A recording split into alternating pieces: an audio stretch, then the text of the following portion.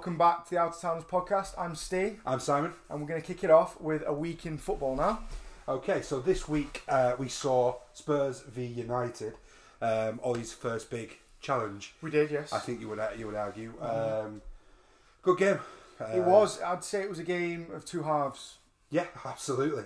You can't deny that, can you? I think, let's say 11 or 12 saves from De Gea? 11 saves from De Gea in the second half, which was actually the most by any goalkeeper in any match. Yeah. Never mind. You can't deny his quality, can you? You really can't. I mean, I was talking this week and saying he probably still is the best in the world when he's on. I don't know, but that might be it may be my bias. I think he had a poor World Cup, and that hindered him slightly. Well, the Spanish press called him the ghost, didn't they? Yeah, they did. He made a couple of uncharacteristic errors in that World Cup, and then he comes into a United side who weren't great defensively, so he didn't have a great deal of... No, but as a Liverpool fan, you know just how hard it is to win football matches without a good defence in front of you. Or without a good goalkeeper as well, having watched a certain Simon Mignolet and Loris Karius. I think he had a fantastic second half. When we were talking about it being Ollie's first Stern test, he did pass it because he won the 3 points, but he won't have wanted his goalkeeper to have to make those saves. It's not like Ollie won the battle tactically. Yes, no. United were brilliant in the first half. Spurs on another game. But only scored one goal. That's my exactly. We spoke earlier, didn't we? Just before we came onto the podcast, and I was saying that it was a big test for Ole Gunnar Solskjaer, and they won, but they only won 1-0. They did. All of that ball in the first half, all of that superb movement, and it was again, brilliant. It was. It was like I feel like I've explained how much I dislike Pogba and his 5 months off. That pass though. It was. There is no doubt he is a world class footballer. I'd say he has the potential to be world class. That's what I mean. To in be the world same class, way that De Gea is. Exactly. You know what I mean? To be world class, you need to show consistency, and Pogba has never shown that in his career. He had a few good months at Juventus, but he's never shown that consistency over. It's difficult to show consistency with your bottom lip out. Exactly. Most of the time, do you know what I mean? Completely agree. And I think that's his biggest issue, because he has the ability to lead that United team. He for does. Next, he does. You'd probably say 10 years if he wanted to. Yeah. So he's 35. That if he wanted to, it's desire exactly. on Pogba's part. For me, he's got too much of that bravado, too much of that Cristiano in him that he thinks he's going to go and defeat the world. He's already played at Juventus. He's now at United. The next big step you'd think would be to Spain, but if he knuckled down and said no, this is the one for me. Could be a United legend. He could be an absolute United legend if he knuckled down. In terms of the game, I think it was summed up on Twitter earlier this week in the fact that was it the 6th win for Ollie, or the sixth win? Yeah, sixth game, 6th win, still sixth. Yeah, I think that sums it up for me and just shows how bad the United start has been. It is. I think it's going to be the games like today. Today it is, isn't it, against Brighton? I think we've got Brighton. I think some games like today, which are going to be the big tests. I don't know. When we played Brighton last week, it was a test because it was at the Amex, the very compact Brighton. I think if United get an early goal, they could run up. They could run up quite a few, it's 4 or 5-0. With United, it's a tough one. Obviously, I've got to balance my complete hatred against them with my enjoyment of football. Because we are unbiased. We are completely unbiased. That first half is the best I've seen United play for quite some time, and I don't mean they scored a goal. I mean attacking, movement off the ball. It was almost. I don't want to say it was like under Fergie, because that last year it was a bit of a weird season. I'd say his squad overperformed with Fergie. Without a doubt. Exactly. But it was the most attacking I've seen United. So it's hard to say that Ollie hasn't made a difference. But I think you mentioned at the start, you came up with an interesting stat about new managers at new clubs. Yeah, I can't tell you the exact stat of it, but it's a common thing, isn't it, in terms of a new manager goes to a club, and I'm just going to throw up a sense out because we are well informed in this podcast, but you'd say probably 80% of the time clubs have an upturn of results. They bring home 3 points every few games. It's only been this is the seventh game. Yeah, so and again going back to Pogba and co, they seem to have quite a short short attention span. What, as in, you think as soon as something goes wrong? Yeah, as soon as they hit a bump in the Ollie train, heads go down. Yeah, heads might go down and things might turn. Again, my hatred for United isn't as deep as yours. No, I don't profess to love them. No. But in terms of them being a Northwest team, as we are from the Northwest, they are obviously a club that are close to us in terms of distance. So I do keep interested in what they're doing. For me, I just can't see a man who crashed and burned at Cardiff as badly as he did. I spoke to my brother about this last week, and he said he wants Ole Gunnar Solskjaer to get the job. He wants that to happen. In terms of the long term. In terms of the long term plan for us as Liverpool fans, he wants Solskjaer to do well in the short term, so they give him a contract next year. Because Matty's my brother. Matty can't see United pulling up trees under Ole Gunnar Solskjaer in the long term. For me, it's like he's come out and basically said there'll be no movement in the transfer window. I think I heard. Well, it's because the board won't want to back someone in the interim. Absolutely not. It's as simple as that. But my point with that is that then we don't know the connections Ollie has. I mean, I'm always big. I argue the point that I don't think managers have as much say in transfers. I think it depends. Well, I've said this to you. I disagree to a degree. I think it depends club by club. I don't. But United have Ed Woodward and all of that goes with Woodward and his ability to bring in players and things like that, or lack thereof. Yeah, especially the defensive department. But for me, I can't see United continuing this trend with a defence of Eric Bailly, Phil Jones, Victor Lindelof. No, do you know what I mean? I think they need a leader. I do think Lindelof has kind of overperformed. Maybe his not second overperformed. Season, is it his second season now or third season? Either way, this season has been far better than last season. Yeah, I think under Ollie he's been better as well. So I think we were speaking to a United friend of ours off mic, and it is that culture of fear that Mourinho put into United.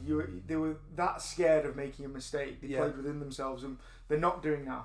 Like De Gea, who we spoke about at the start of the podcast, was so scared of making a mistake, of being called out by Mourinho, that he could have played within himself. I think I mentioned last week, I saw on Twitter about the pictures of Ole Gunnar Solskjaer knelt down with the attacking players and things like that on the United Twitter, and it just, the vibes it gave me, although I see where they were going, it was almost forced. It was forced. It was a bit like Jose was like everything's better now, isn't it? Yeah, everything's better, and it's like, come the end of the season, let's see where you are.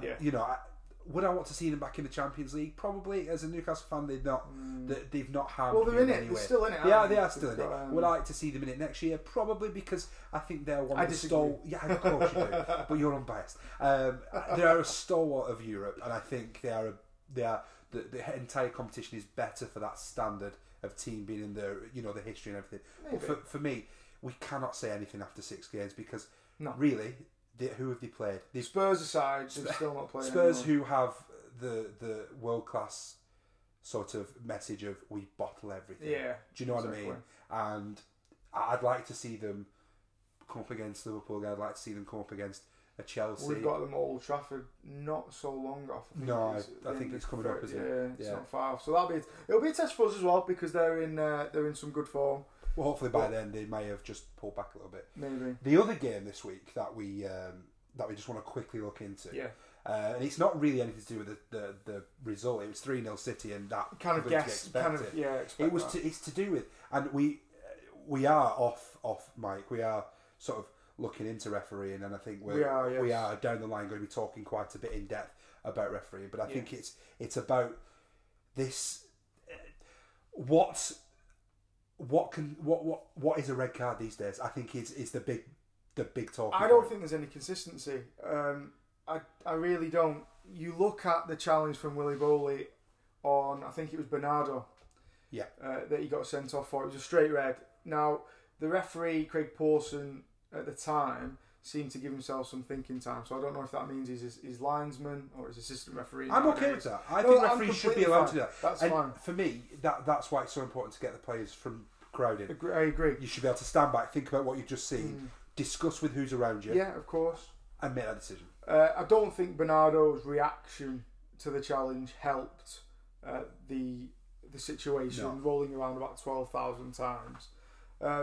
Now, if that's a red... We say we don't know what a red card is, but if that is a red card, by the letter of the law, if that is a red card, then Vincent Kompany versus Mo Salah is a red card. For me, I think amount of contact... I know you think both are yellows, and that's fine. Yeah.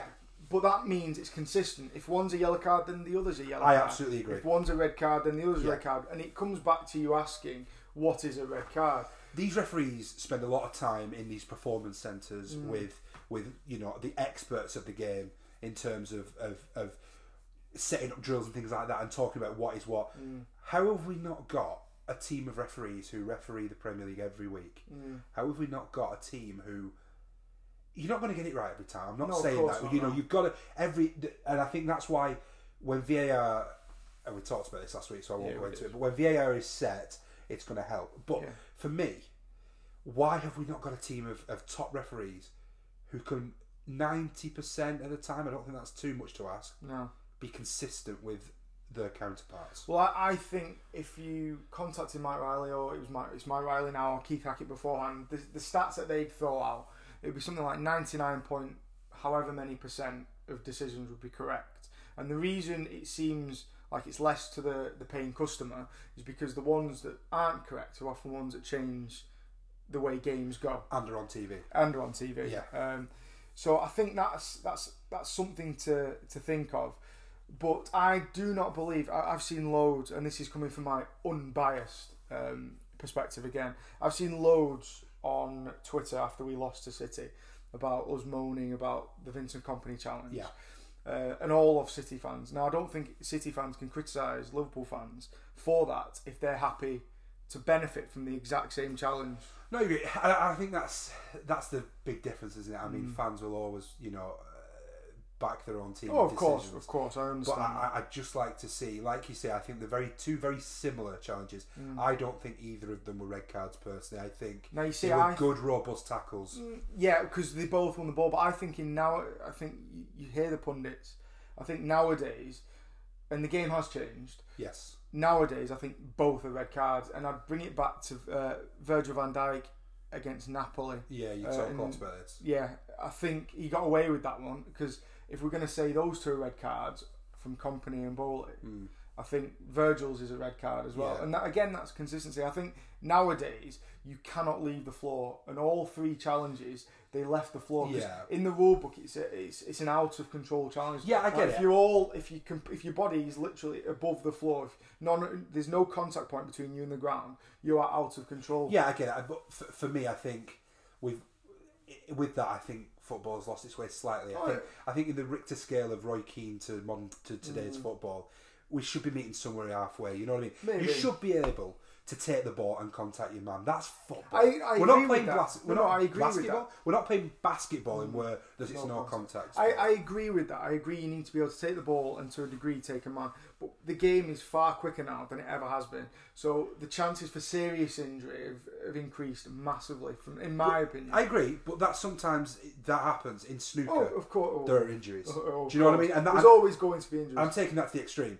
But that's my point. In sport, there are a risk of injury. For me, if you're out of control, absolutely. And all three challenges are off the floor. Yeah, they are. I agree. But I wouldn't class them personally as out of control. Right. I thought they were robust tackles in which there was a fine line of error. Yeah. But isn't that football? I don't know. I'd say the reason these challenges are becoming more and more outlawed is because you want to see the best players and you want to protect the best players. Yeah. You want to see football. Yes, it's a sport, but nowadays, more so than before, it's an entertainment sector as well. Completely agree. And I think what we should do is we should save a lot of this until a future podcast where we talk in depth about referees and when we've bet everything. So what we'll do is we will move on to our next part.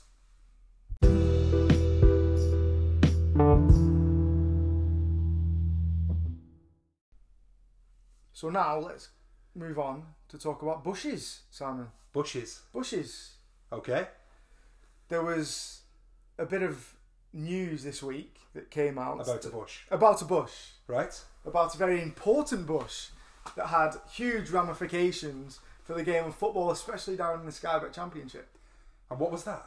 It was a spy in a bush. A spy in a... A spy in a bush. Are you writing a novel? It sounds like a good novel, doesn't it? does. Yeah. A spy in a bush outside of Derby County's training ground. A Leeds spy, I believe. A Leeds spy sent by none other than Bielsa himself. I wouldn't have thought any Yorkshireman could be a spy, but that's a different subject. But there we go. Completely different.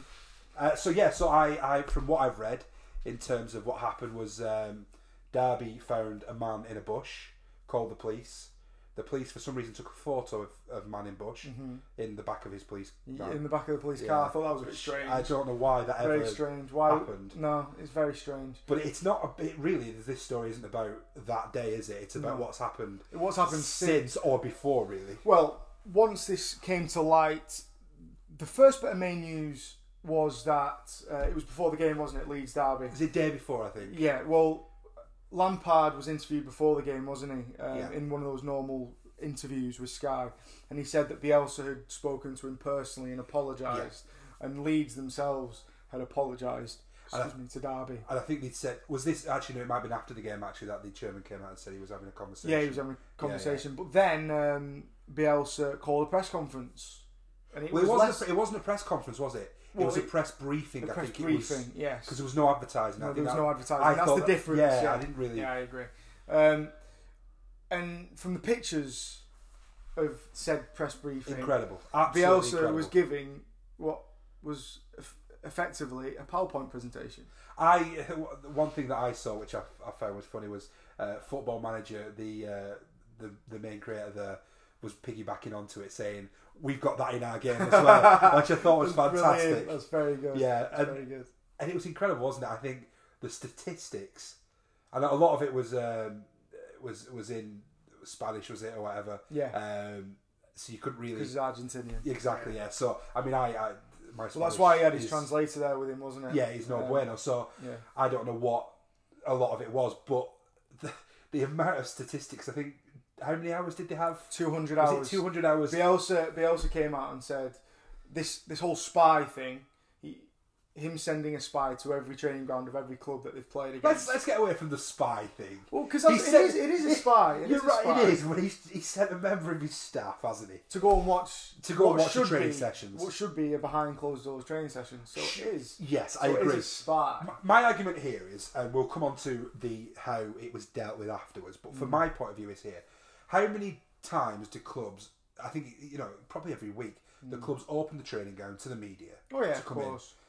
They're not going to drastically change a training session based on the media being there. They're still going to run the same drills. They're still going to talk about the same tactics. They're still going to try and build a team to play against whoever they're playing. They're not going to stop that for a whole day, are they? Well, I'd ask the question as well, that because there's so much media coverage of every single football club, I'd say in the Championship and the Premier League, what more could you gain? Do you know what I mean? Yeah, it's true. If you watch their games, so obviously at this time of the season you play 20, 25 games, there's not going to be a great deal of difference. Players aren't going to do a great deal different things just because they're playing Leeds or Derby. Exactly. It's going to be the small details, isn't it? Which I suppose is where you argue Bielsa and Leeds had the upper hand. Yeah. But for me, I heard something, and I can't say I was listening to it 100%. I think I was doing something, but I was listening to someone talking about this issue and relating it back to, I think it was rugby or something like that, and saying back in the day, like if somebody wanted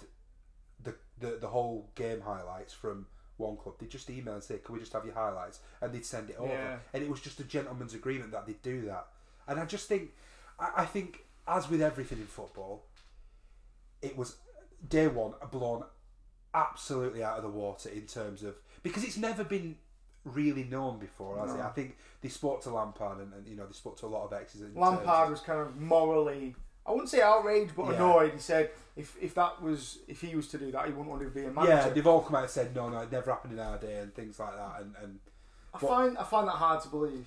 I do find that hard to believe. Like, it's got to have happened, hasn't it? It's got to have happened. Yeah. But I think the main part of this story is the reaction from Bielsa, his team, Leeds. He's owned it, hasn't he? He could have easily said, "We've been caught. We apologise. It was a big game for us. We just thought we'd try and get an upper hand." Whereas actually he came out and said, "Yeah, we do it to everyone." Exactly. And for me, and it's been well looked into. He's not broken any of the No. Football League rules. He's not broken any FA rules or anything like that. When you get people saying, "Oh, you've got to look at the sportsmanship of it all," you know there isn't a specific rule that he's broken. Absolutely, that is your biggest indicator that no rule has been broken. Oh, he's acted morally wrong. For me, rubbish. Bielsa is a different type of coach. I think we were talking just off mic, and you said that the reaction of Pep. Oh yeah, Pep calls him the godfather of football. Yeah, and it's. And Pep is quite a. I've seen because I've seen the Amazon. Have you seen the Amazon? You've not seen. And obviously that's not going to give you the full flavour of what happens. But a lot of Pep's sort of midweek work is in front of the screen, talking about other teams and things like that, and what they're doing. And I think obviously that has come down from Bielsa, because you look at what he had on that PowerPoint and what he was showing, and he was showing the clips and things like that. And I love the part that someone has obviously gone into the clips and has crop the names over all the players.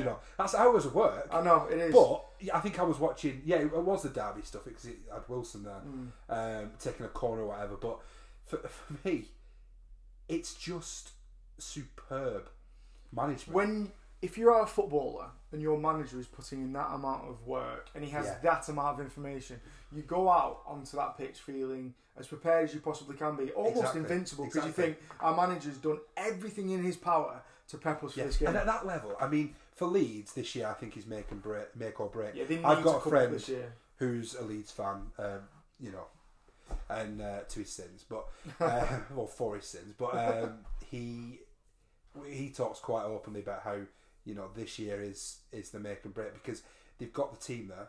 That young winger whose name is evading me right now, but they've got that young winger Clark, Clark. Who I watched the other night, absolutely superb. I wish he could cross through the air a little bit more. All of his crosses seemed to zip along the floor. Worked for a goal, so no arguments there. But I think they'll not hold on to him if they don't go up. I think this is it now. Appointing someone with Bielsa's experience within the game of football and his standing within the game of football. If they do not go up this year, then you can't see them coming up for a while. This is, like, I completely agree with you. This is make or break for Leeds, and at the moment it's going well. The whole Spygate rubbish, it's win at all costs, and top level football at the moment is win at all costs. He's not done anything wrong. I think I wrote before this in our notes that we prepare the question that we'd end on. We prepare for this? Well, it doesn't sound that way, does it? You'd never know. Very good. I think the question that I wanted to end this segment on was, is it wrong? Is it right? And I think actually, rarely we're in agreement that we don't really find anything wrong with it. We may agree quite a bit on here, but I think we're still being under our best behaviour. But we don't agree on much within football in terms of things like this. But we do agree with this. That for me, it's a non-issue. If I was a Leeds fan, I'd be buzzing having watched that press briefing. It's uncharacteristically for Leeds, I would say. Everything from the moment it came out to that Bielsa press briefing was just absolutely class. It was brilliant. And I know my friend, I always, I never agree with him either, but it's as a Newcastle fan, I feel like I have to fight. Of course. It's just instilled in us. And I always sort of dog him about Leeds and stuff like that, but I've got to quite admire that. I mean, I will admit, the Premier League misses them. I'm not sure. I think we were just atmosphere-wise, I've been to Ellen Road a couple of times. It's a horrible ground. It's a grim ground, but the atmosphere it creates is brilliant. Last time I went there was a long time ago. We had Jay Spearing in the side. It was a cup game at Ellen Road, and even a cup game at Ellen Road where we played Jay Spearing, it was a fantastic atmosphere. I don't particularly like them as a club, but from a personal standpoint, I'd love to go to Ellen Road as an away fan again, just because of the atmosphere. And for me, as someone who doesn't, you extensively travel when you can do to get to away games. I don't, because obviously I support Newcastle and I'm 100 miles, nearly 200 miles away, whatever it is, 109 miles. So I don't get around as much. But in terms of atmosphere, I have been to Leeds, and it was to watch a grim loss. It was for Leeds against Bolton, and it was the coldest night of my life. But you can see where you've got every fan in his seat. Massive fan base. They are a big club. The whippets down the front, and everything, and the flat caps and everything, and all them roaring Leeds fans. Which United player was it? Roy Keane, Paul Scott? I have no idea. But didn't they say the most hated ground was Ellen Road to go to? I've heard just that for before, the vitriol of So for me, the entire thing was blown out of the water. It was. I understand the press coverage of it because it's something that we've not seen before. It's just selling papers for the midweek. I don't see anything wrong with it. No, absolutely not. And I think we should hold on to this agreement, move on, and just remember this forever. Yeah, I agree. Okay.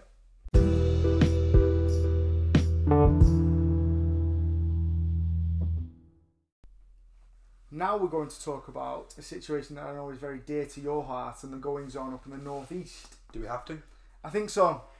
Yeah, I mean, this is the time, isn't it? It is, especially with the, again, press coverage at the start of the week, especially thanks to a certain Mr. Ferdinand and Mr. Keys. It's been rumbling on for well, when did he take over? Was it 2007? 2007. 2007 he took over. I think by 2010 he'd said that he was looking to sell up. This seems to be like a rinse repeat type cycle. It is. He says, "I'm looking to, when things are going badly, when on the pitch and off the pitch." He says he's looking to sell, so obviously he gets the hopes up of the Newcastle fans, and then he just doesn't sell. Do you know? For me, rinse repeat, rinse repeat. You're absolutely right, and for me, the only thing he's done for our club is Leach. Yeah, I know you spent a lot of time midweek looking into stats, and I'd read a lot of this in terms of how much debt he took on himself. Right, so he took on £76 million of debt when he bought the club. Which is, I mean, it's not for a top level football club at the time. It's not a great deal. You look at other clubs, relatively speaking, it's not a great deal. But then you look at how much the club is in debt now. I mean, especially that amount of debt, especially when you're filling the stadium 52,000 every week. Most of them getting a football shirt every year. You know, 30,000 of them getting a season ticket and every single year. And the Premier League money that they get. When we're in it. When you're in it. But also the parachute payments as well. Yeah. So now Newcastle United... Can I ask what parachute payments? Well, yeah. Never seen them. No, of course. We'll come to that. The club, Newcastle United, are now £144 million in debt. That's almost double the amount of debt that Ashley took on when he bought the club. Yeah. And for me, it just shows the mark of the man when his own company was plastered. It still is plastered all over, but he changed the name of a stadium that's dear to my heart, dear to a lot of hearts, even outside. It's a fantastic stadium. Outside of our fan base, I think, apart from, and we talk a lot about that small part of every football team where you've got the loudmouths who just spout a load of rubbish and let you down. But I think in terms of around the United Kingdom, I think we're thought of as, we're not thought of probably great, but we're not thought of poorly. We're one of those clubs where everyone seems to be okay with us. They're a very good set of fans on the whole, Newcastle fans. I lived there for 2 years, as you know. You did. I go there for away games. It's one of my favourite away days. Yeah. But I went to a couple of games in the Newcastle end when they were in the Championship. The atmosphere was fantastic. The fans are just very friendly, happy to talk. Yeah. They do not deserve what is going on at that football club. And I think the writing was on the wall pretty quickly when he actually took over in terms of how he was going to run us. I think the stats we found this week was that, and I'm just looking at them now. I'm looking at the net spend over what is 12 years. The net spend is 32 million, which averages out at 2.6 million. We don't do good math, but we don't. No, but that is 2.6 million annual net spend. For a team who have been relegated twice. Yep. I wouldn't say it's particularly because of the team. I would say the team have contributed to it. I think the season we got relegated with the likes of is it Sissoko? Yeah. Who let us down? Genie let us down. I'm not. Yeah. I love my love of Genie Wijnaldum. I do. But I think he got away with a lot of the abuse because of how poor Sissoko was and how much he let us down. But anyway, that's besides the point. I think the relegation twice. I just want to come back to the annual spend though of 2 point. People like the likes of Ferdinand talk about how, and Newcastle's detractors, they talk about that year that Ashley. You know why the detractors though, don't you? Go on. Ashley Ferdinand's line, whatever it's called. Oh, his clothing line is Sports Direct, isn't it? Of course. He's got an exclusive contract to sell it at Sports Direct. Well, of course. Therefore, Rio feels the need to defend him because Rio clearly is barks to his master. Of course. In terms of that. And then he's bringing on board other ex-professionals.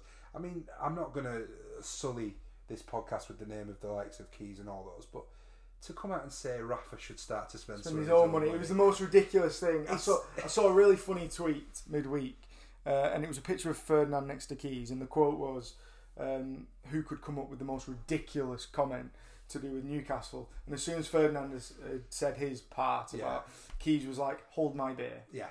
I'll come I mean, Rio Ferdinand coming out saying how Newcastle fans should be lucky to have someone like Ashley who the club has no debt. I'm sorry, what? Well, his research was off. But to have a net spend of £2.6 million annually since he came in. 12 years. So 10 years out of the 12 that Ashley has owned us, we've been in the Premier League. Like, that's insane. Teams coming up. But 1 year, he did spend a lot of money. The year we went down, he spent something like 70 odd, but he recouped. Yeah, but that's what I'm talking about. He spent 70, 80, 90 million to get you back into the Premier League. And even with that outlay, the net spend is still 2.6 million annually. It's ridiculous. 30 million for Sissoko, 25 for Ronaldo. You're nearly there. Do you know what I mean? You're nearly there. The man, and I'm not a Newcastle fan. It's a club that I admire, having lived up there for a couple of years. And I'll say it again, it's a club that does not deserve what's happening to it. I mean, I did a bit of research midweek. Newcastle have been relegated in their history 6 times. Yep. 2 of those times, that's a third. 2 of those times have happened in the short period of time that Ashley has been in charge of the club. He is a poison to that football club. Well, you look at how we were when Freddie Shepherd was chairman of us.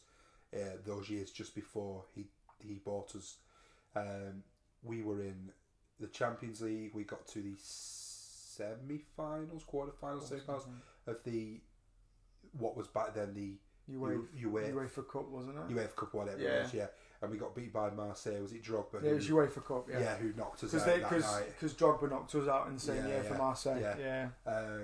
You know, we. Say what you want about us, but we were in a position where a strong position. We were almost guaranteed more seasons to be a top half. You would have been in a strong position because why would Ashley have bought you otherwise? He wouldn't have bought a flailing club. He'll have bought a club that he thought was in a strong position. You look at the players we had. You know, the players like and one player I'm going to mention, Milner came through us at one point. Yeah. You know, and Scott Parker was there, and Damien Duff, and you know the players that we had through the ranks in them years, the 2000 years, were fantastic, and there's always that the commentators love going on about it, about how Newcastle fans wouldn't mind a loss. They'd mind a 1-0 loss, but give them a 4-3 loss and the entertainment value. But it's so true. Look at when we got relegated, and I'm going to start. Which time? Yeah, both times. And I'm going to start crying here, but we did drop off a couple of thousand fans, I think, per week, but 49,000, insane. Yeah, it is, and it's just such. It's the blood of the city. It is. It's a cathedral. Having lived there, you look up and you see St James's Park. It's on a hill, so it helps. Oh yeah, exactly. It's a focal point of the city. It's what people in that city work towards every week. It is the only thing in that city. And it's not that. It's the pride of that club. It's the pride. And for me, I've been reading quite a lot about this. And as I say, we've talked about in the past. We've had disagreements of how much of a fan I have. You don't go to the games, but for me, I live 100 odd miles away. I've been to the game. You know, I have been to the ground and have watched them. But I live quite far away, and it would be economically difficult for me to get there. You know, so I catch it on TV whenever I can. I read the Twitter and everything. I keep up to date. But for me, the reports coming out that back when Ashley took over, St James's Park was in need of a bit of a refurb, a bit of makeup to sort of make it look like a Premier League. But now in 2019, nothing has been done. Let me come back at you with another example of I know something what like you're this. The training ground was supposed to be renovated in 2013. The plans were put in place for that. Where are we, 2019 now? Nothing. Not a single spade has gone into the ground at that training ground. And for me, when you've got a manager like Rafa Benitez, who I don't think we've really mentioned no, so far, which is insane really, because of how good a manager he is. You look at the guy, and he's been to Liverpool, he's been to Real Madrid, he's been into Milan, he's been to Napoli, he's been to all of these clubs, and everyone has adored him pretty much. And he comes to Newcastle, and he's a man who, when he gets into a city, he becomes part of that club. Oh, he does. He's still a part of Liverpool. I think he does a lot of the charity, doesn't he? He does a lot for Hillsborough family support groups. I know his family still are based in the Wirral area. They are, yeah. His 2 daughters and his wife Montserrat.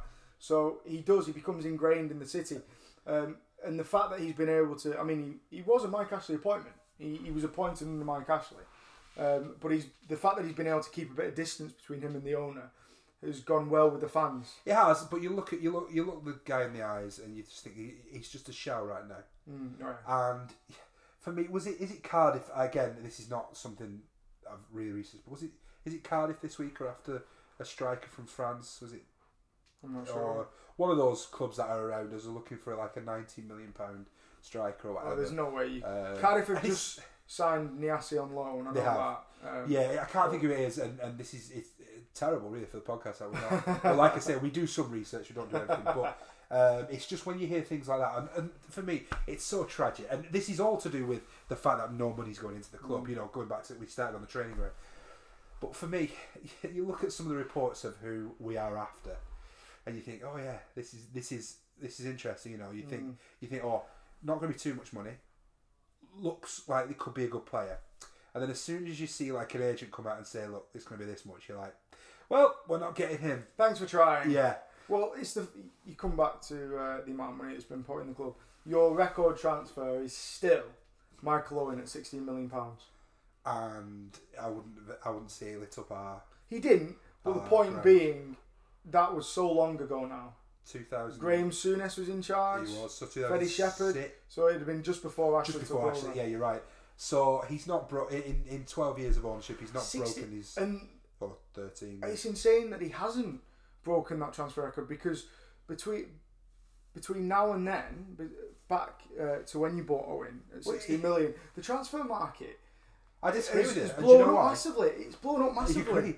But which season did he spend the most money on the club? The season we got relegated. Oh, yeah. So we're not going to bring in those big signings. Well, why do you think he did that? Because he wanted to come straight back in to the Premier League and get hold of that. But you TV look at the squad, cash money. I think I looked a couple of weeks ago. 8 of the starting 11 came up with us. Yeah. You know, one of my favourite players at the club right now, Matt Ritchie, was down there with us, brought us up. He's 29 years old. He's being used as a left wing back. We have a friend who's a Bournemouth fan, don't we? We do. And he wasn't that fussed that Ritchie went. So it wasn't like you went and stole him from Bournemouth. No, you look at how Fraser's got on. Yeah, they were quite happy to let Ritchie go. And Jack, our friend, the Bournemouth fan, he wasn't that fussed that Ritchie was going. But he has been. I will say, Matt Ritchie's been one of our top performers. He might have the off game, but his heart isn't. It's that real Scottish steel from him. And that's what we need. You'll always get 100% off the likes of Matt Ritchie. The one thing, you know, to talk about Ashley and leeching off the club, we've had in place plans to extend the ground because we probably you could fill it. There's absolutely no doubt you could fill it as long as you're in the Premier League. So we've had the ground. And again, this I've not been to see it, so I can't say with my own eyes. But from what I've seen, we've had the area behind the stand bought for a few years. Guess who now owns it? Go on. Not the club. Mike Ashley. Guess what he wants to do with it? He wants to turn it into entertainment. He wants to turn it into restaurants, a bar. So that's going to mean if he does actually sell up, he's still got that. He's still leeching off of us because he's going to put some stuff on that land, which should be to extend the stands. If he does that, we have absolutely no chance because, as you know yourself, and you know, we can't extend out really in that area. Now you see, I didn't know that. I think that's a very interesting point because basically, even if he does sell up, he's still got the club by the short and curlies. Exactly. Because he could say to the club, "Well, you can have this land, but you've got to pay a premium for it." And you know and I think, and this was really quick, I think he has something to do with the main bar as well in the city centre. The main Newcastle bar is the Strawberry. Yeah, the Strawberry. Does he? Yeah, he has something to do with it or something. But I kind of... I know the Strawberry. By that time... I've had many a decent drink in the Strawberry. I can imagine. But by this time I had tears in my eye and I still hadn't done looking. The other thing that's come out this week alongside the real thing, and we may have to end on this because I am going to run out of the room bawling, was that none other than Dennis Wise is back in favour with Ashley. Oh. Do you remember the Dennis Wise that came to the club? I do. Around the time of the Joe Kinnear and things. Joe Kinnear, yeah. Who probably single-handedly... It's probably one of the worst regimes that the football club has ever had. Yeah. And it's just his little southern buddies. It is. It's his little Cockney crew, isn't it? Exactly. And what has Dennis Wise ever done? Well, he was a very good footballer for Chelsea. Very good footballer. Yeah, since then... I mean, how many friends does he have? He probably has 3, doesn't he? Do you know what I mean? Mike Ashley being 2 of them. No comment. But for me, what does Dennis Wise add? He destroyed... He was part of that little clique who destroyed us last time. He comes in. What contacts has he got? None. What does he do for our club? Nothing. I think... The fact that Rafa Benitez doesn't have FaceTime with the chairman of the club and has to go through whatever he's called, the managing director, Lee Charnley, is disgusting. The fact that Rafa has to come out and say, I'm not talking about transfers, just because he knows he's going to get no money. No. We are in the relegation It'll places. I agree with as Rafa. of the 19th of January. I agree with Rafa in that it will be a miracle that you stay up. I want you to stay up. From a Liverpool fan's perspective, I want you to stay up. The only way we'll stay up is because there might be clubs worse than us. Maybe, yeah, like the likes of Huddersfield. Yeah. But other clubs like Cardiff are starting to... Burnley have got out of it now. They're spending. They're spending, exactly. I think the best way to end this segment is on another weird moment of us agreeing that the sooner that man is away from your club and football in general, yes, the better, because he could have ruined Rangers as well.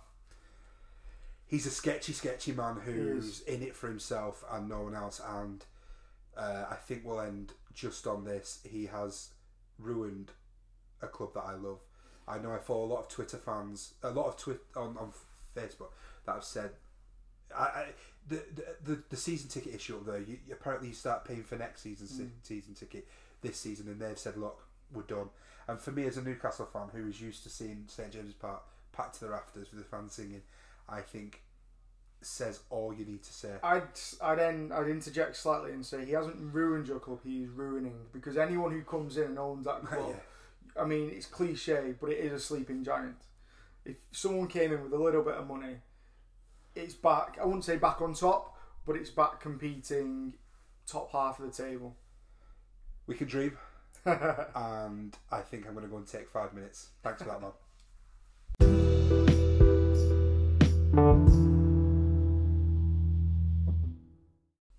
Okay, our final section this week is our usual roundup of sort of the transfers as we are in January and any kind of news stories that are rumbling on this week. I think we'll start with a retirement that's just been announced of what you can only describe as an absolute stalwart of two clubs, really. Well, yeah, one of the greatest keepers to ever have played in the Premier League. Without a doubt. 333 games, I think it was, for Chelsea. 110 for Arsenal and 124 for his nation, Czech Republic. I think that's an outstanding career. He's won every club honour that he could have won. Champions League, Europa League, FA Cup, League Cup, Premier League titles. He is, without a doubt, top 2, top 3 goalkeepers. And to win all that at Chelsea and then get overshadowed by a younger keeper and then still be hungry enough to leave to go to a different club and try again. Exactly. It says all you need to. I think he's had a phenomenal career, and I just wish him all luck. I don't think they're actually keeping him on in terms of coaching staff. I've not heard that, so I think complete retirement. I think he's deserved it. Yeah. Definitely deserved. He's deserved all the plaudits this week that he's got off all of his ex-teammates. Didn't really enjoy Jose's comment where he said he was honoured to be the manager to giving him his very first number 1 shirt, because that was Jose being Jose. It was Jose taking credit in my view. But he's the special one. I mean, he made it about him again, which is ridiculous. And let's move on to the rumblings on that is still happening about Marko Arnautovic. I don't think there's a great deal to talk about. I think we've spoken last couple of weeks about Marko, haven't we? Definitely last week. 2 his brother came out and said he wanted to leave West Ham. His brother also said he wanted to go to China to win titles. See, I hear that as he wants to go to China to win a lot of money. Exactly. For not doing a great amount. Everyone knows people go to China, and this is fine. If you want, as a human story, to go and earn treble your wages doing an easier job, anyone would do that. Absolutely. Anyone. And that's fine. But it's a bit different for a professional sportsman. But if Marko wants to do that, that's fine. Don't paint it that you want to go over and win titles. Yeah, like a holier than thou exactly. Kind of thing. Don't paint it that I'm not going for money, I'm going for the titles. Because anything he wins in China is meaningless. He's 29 as well, so he's at the peak of his career. If he wanted to leave West Ham for a Chelsea or for a Spurs... United have been linked with him in the past. Exactly. Then fine, because he'd probably double his wage at either of those. Yeah, true. Yeah. But the fact that his brothers made it out that he wants to go for titles, I think is ridiculous. West Ham shouldn't get rid, I think I said this last week, shouldn't get rid for 35. They should be looking for at least 50, 60, which these Chinese clubs have got. In a transfer window where, who is it from Tottenham's going to China? Dembele. For 9 million. Yeah, it's ridiculous. I don't understand it. But it's weird where the money is in China. It's a merry-go-round. So if Marko, but it seems to me you go to China and think you're signing for one club, and then you end up at another one. Then you go to another one. Yeah, it's bizarre. It's a strange league, and I'm sure next week we'll have an update on this. We will, but I think there's been a link to this story that I hadn't mentioned off mic, was that if Marko were to leave for 50, 60 million, West Ham would be in for Callum Wilson at a very similar amount, and I think that would be a good trade. At the minute, balancing the books at 50, 60 million. Sell an unhappy, money-grabbing Marko Arnautovic for 50, 60 million. Bringing a young, hungry, tried and tested English international Words for 50, 60 million. Yeah, they are. Yeah, you're absolutely right. I think, moving on, because we are trying to keep this podcast to less than 50 minutes, but we keep failing. Is the Higuain Morata merry-go-round? It is. I think, again, it's a no-brainer for Chelsea. Higuain has been poor at AC Milan. We've agreed today, but I'm gonna throw you a stat, and I don't think you've really seen it, in that Morata's goal scoring at Chelsea is 16 in 47. I wouldn't say it's 1 in 3, is it?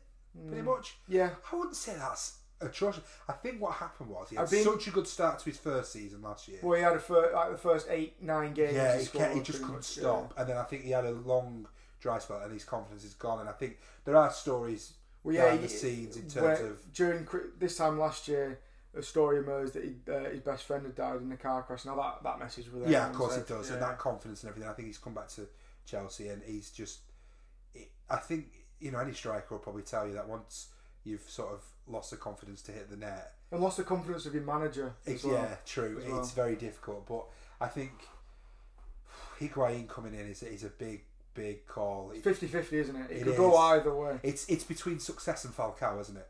I like that. Yeah, it is. They tried this a couple of times, bringing in a stopgap striker. Chelsea. You mentioned Falcao. They tried Pato as well. Neither. I forgot about. Yeah, I forgot about him. As did the club, apparently. Yeah, it's not those 2 times. It didn't work. Higuain world class. Would you say a world class striker when he's Higuain? Would you class him as a world class striker? I would. Not recently. There's obviously a reason that AC Milan don't particularly want him anymore. Could it be because he's a 31-year-old in Italy? Maybe. Enjoying the pasta. Maybe. The reason, Juventus. You could argue Juventus were a little bit hasty in getting rid of him. The only reason Juventus probably got rid of him because they had Ronaldo. There's no probably about it. Oh yeah, exactly. When Ronaldo comes in, everybody else leaves. Exactly. Well, AC Milan, I know, are paying for Higuain. I've read that they're paying Higuain's wages, so that would have been why Juventus wanted to get him off the books to pay Ronaldo. I agree. It could go one of 2 ways. It could be Falcao, or it could be a really shrewd move. But what I would like to say on this is his most successful ever season, goal scoring wise, was at Napoli under Sarri. So Sarri wants a player who he knows well.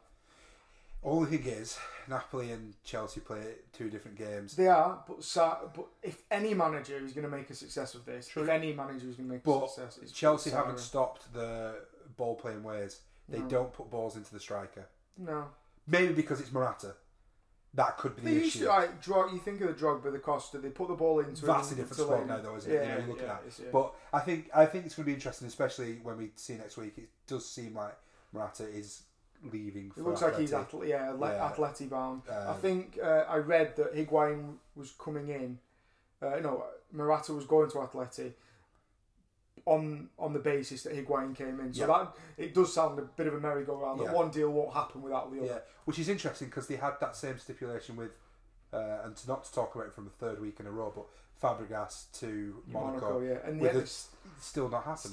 Still no replacement for Fabregas. We've still got 10 or so days to go, so we'll have to see.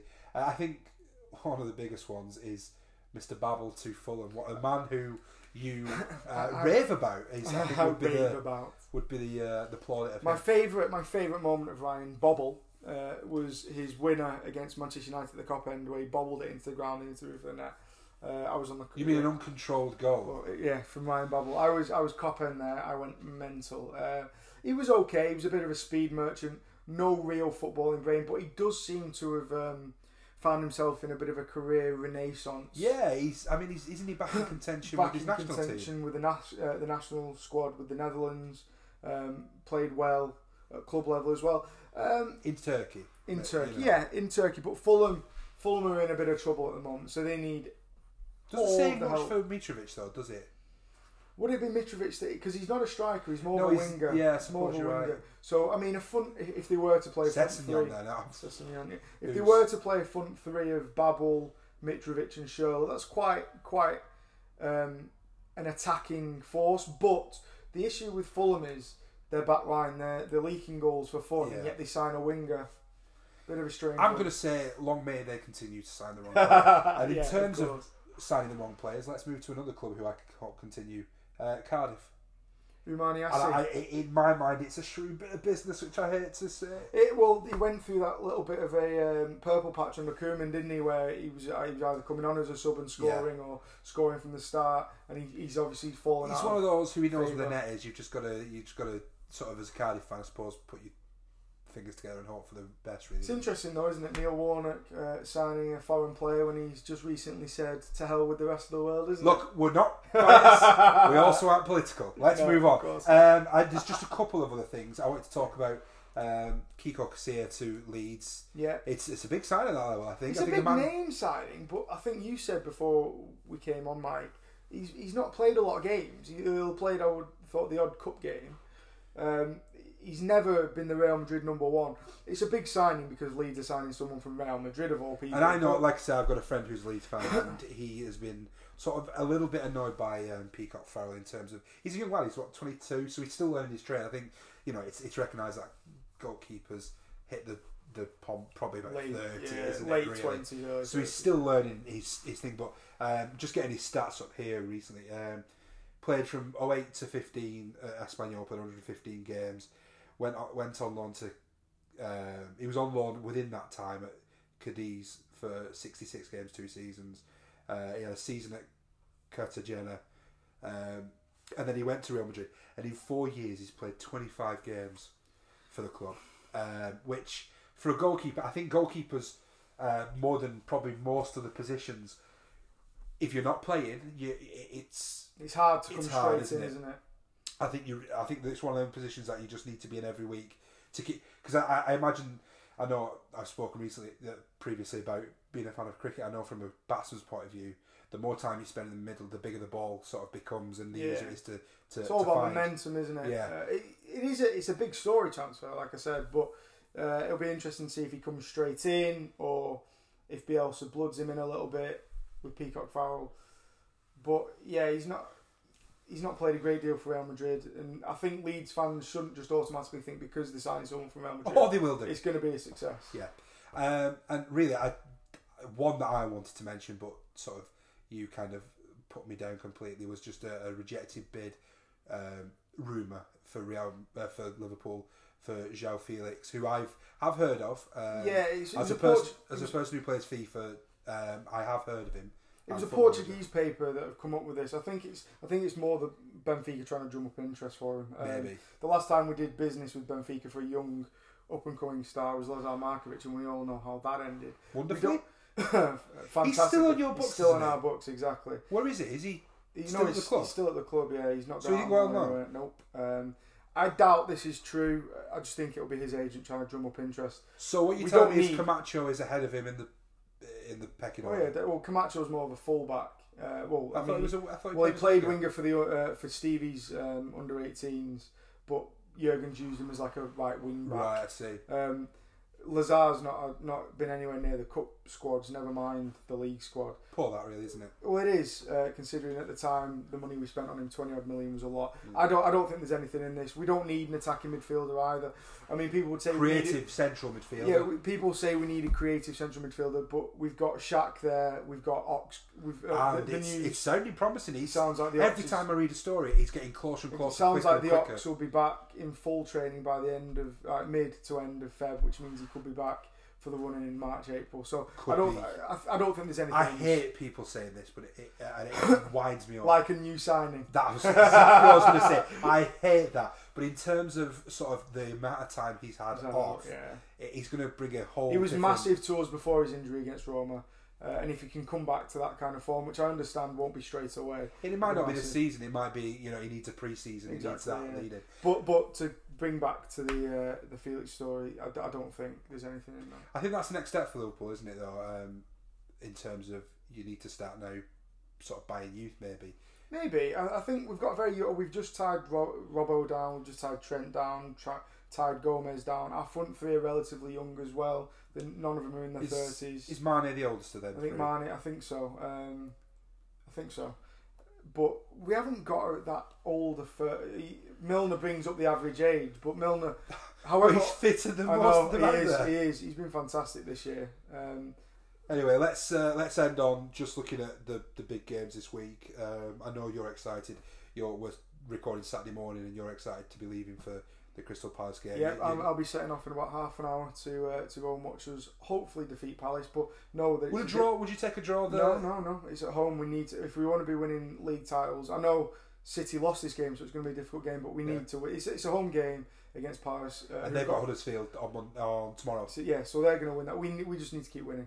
I think the biggest game this week is for me. I'm going to say United against Brighton. As we mentioned earlier, I said that's going to be a big game. You said I don't think it'll be hard for United. I really don't. But this is still the same squad.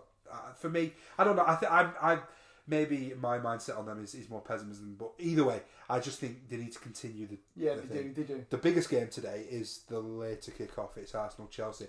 That's going to be a humdinger, depending on which Arsenal turn up. It is. I was listening to a radio station yesterday talk about this game, and from a completely Liverpool perspective, it's the first time I've thought of Arsenal and Chelsea as like, can't be bothered.